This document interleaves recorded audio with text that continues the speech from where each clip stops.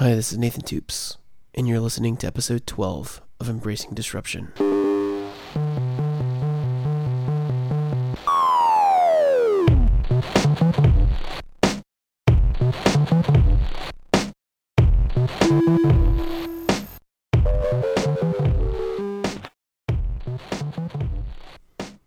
Welcome back.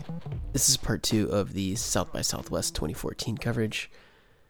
In this episode, we actually have a conversation with our first South by Southwest interactive panelist. But before we get started, I wanted to go ahead and make an announcement. On Wednesday, April 2nd, I'll be leading a roundtable discussion. It's the post South by Southwest roundtable discussion at Conjunctured Co-working Space in Austin from 6 to 7:30. You can see the Eventbrite invite and make a reservation to be at the roundtable. We'll have that in the show notes. So, if the theme of the first South by Southwest episode was about women in tech, featuring Dr. Sue Black from Tech Moms, this episode is about innovation in the developing world. There were a lot of sessions at South by Southwest that tackled the topic of dealing with internet access, how technology is changing cultures in developing parts of the world. One particular session caught my attention, led by Jose Briones, and I'll let him introduce it himself. My panel was called Frugal Innovation, Simple Designs to Improve Lives. And as you notice, we're in a noisy corridor, but this was the best place I could catch him. South by Southwest is enormous and loud, and this was actually relatively quiet.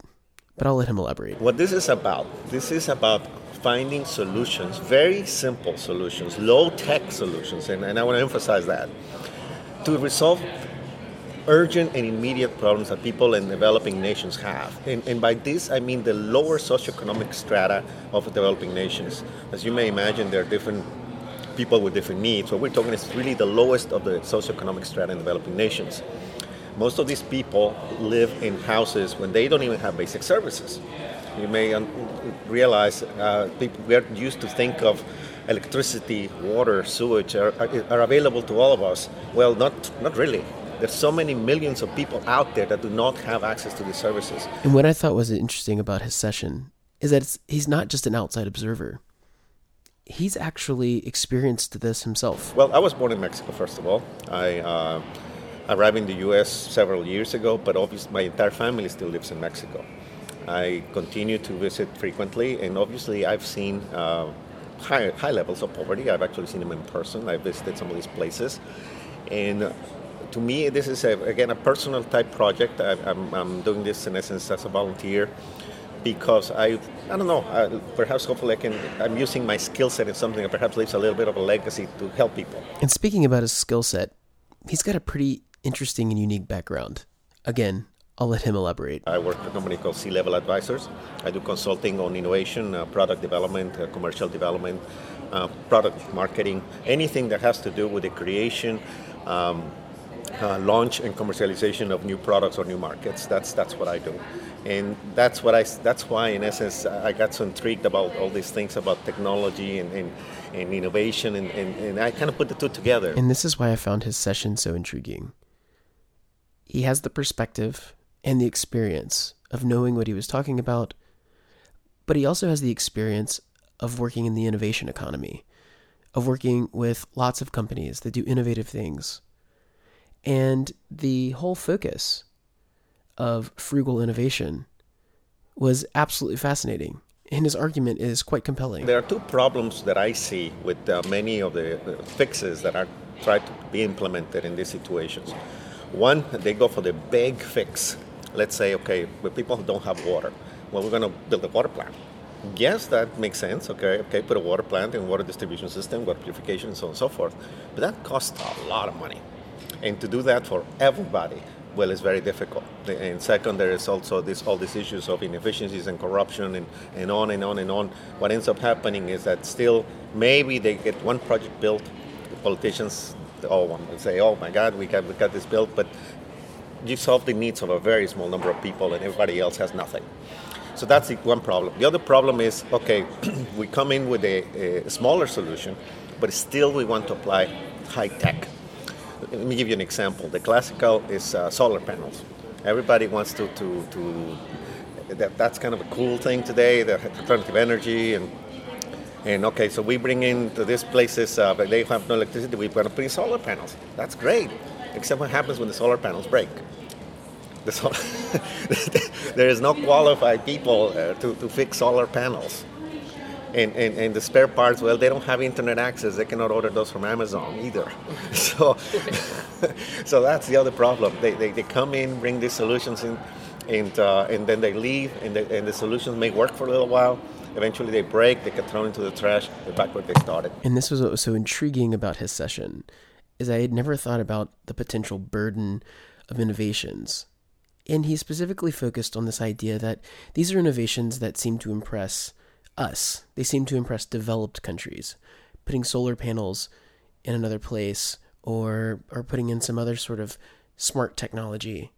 And that we actually need to think a lot more simply. We need to think simpler, and that innovation can also show up in very cheap and very mechanically simple ways. That's the issue, the infrastructure. And again, I don't want to discard or say that these solutions don't work. It's the greatest thing in the world that's happening today is what I call the phenomenon of the cheap tablets. And I'm sure you've seen in India right now, there's a tablet that costs now $25. And in fact, even here in the U.S., you can buy a very, very high quality tablet these days for $100.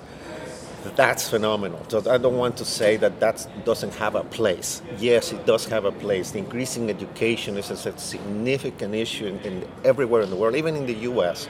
And providing access to technology to children partly addresses that need. However, again, we go back to what I started with. Where we're dealing here situations where these people don't have clean water. They don't have how to cook. They don't have, millions of children today die of very simple diseases because they're eating either contaminated food or food that's going bad or contaminated water.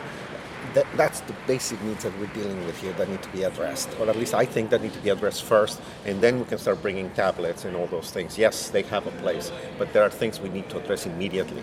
And in his presentation, he addressed a range of simple inventions that are easy to produce with local resources and make people's lives a lot better. For instance, a Miti-Cool refrigerator.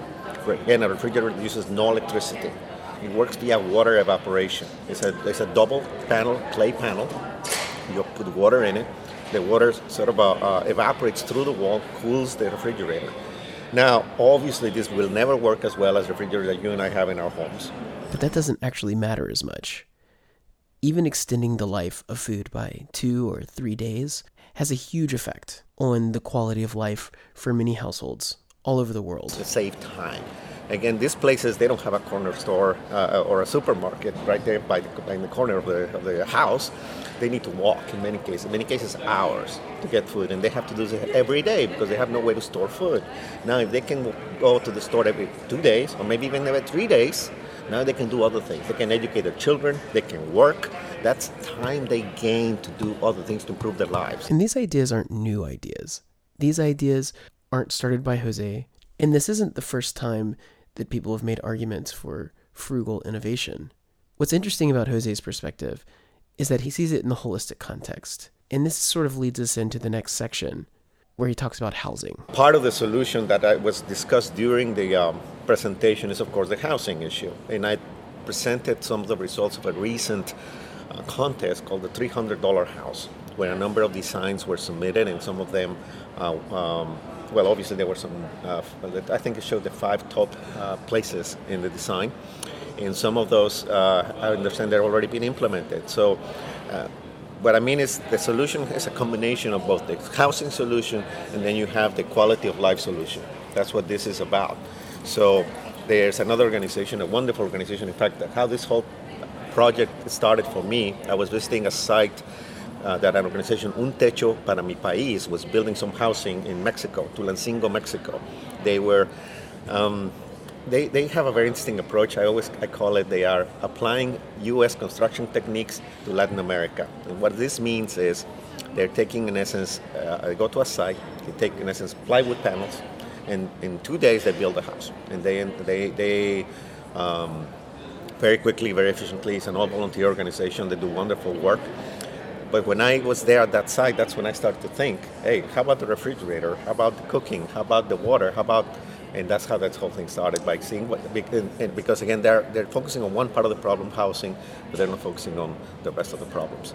So Jose sees all of these things. He sees the housing, but he also sees what goes into the houses, how you can store food longer, how you can purify water, and how you can do this with local materials at low cost.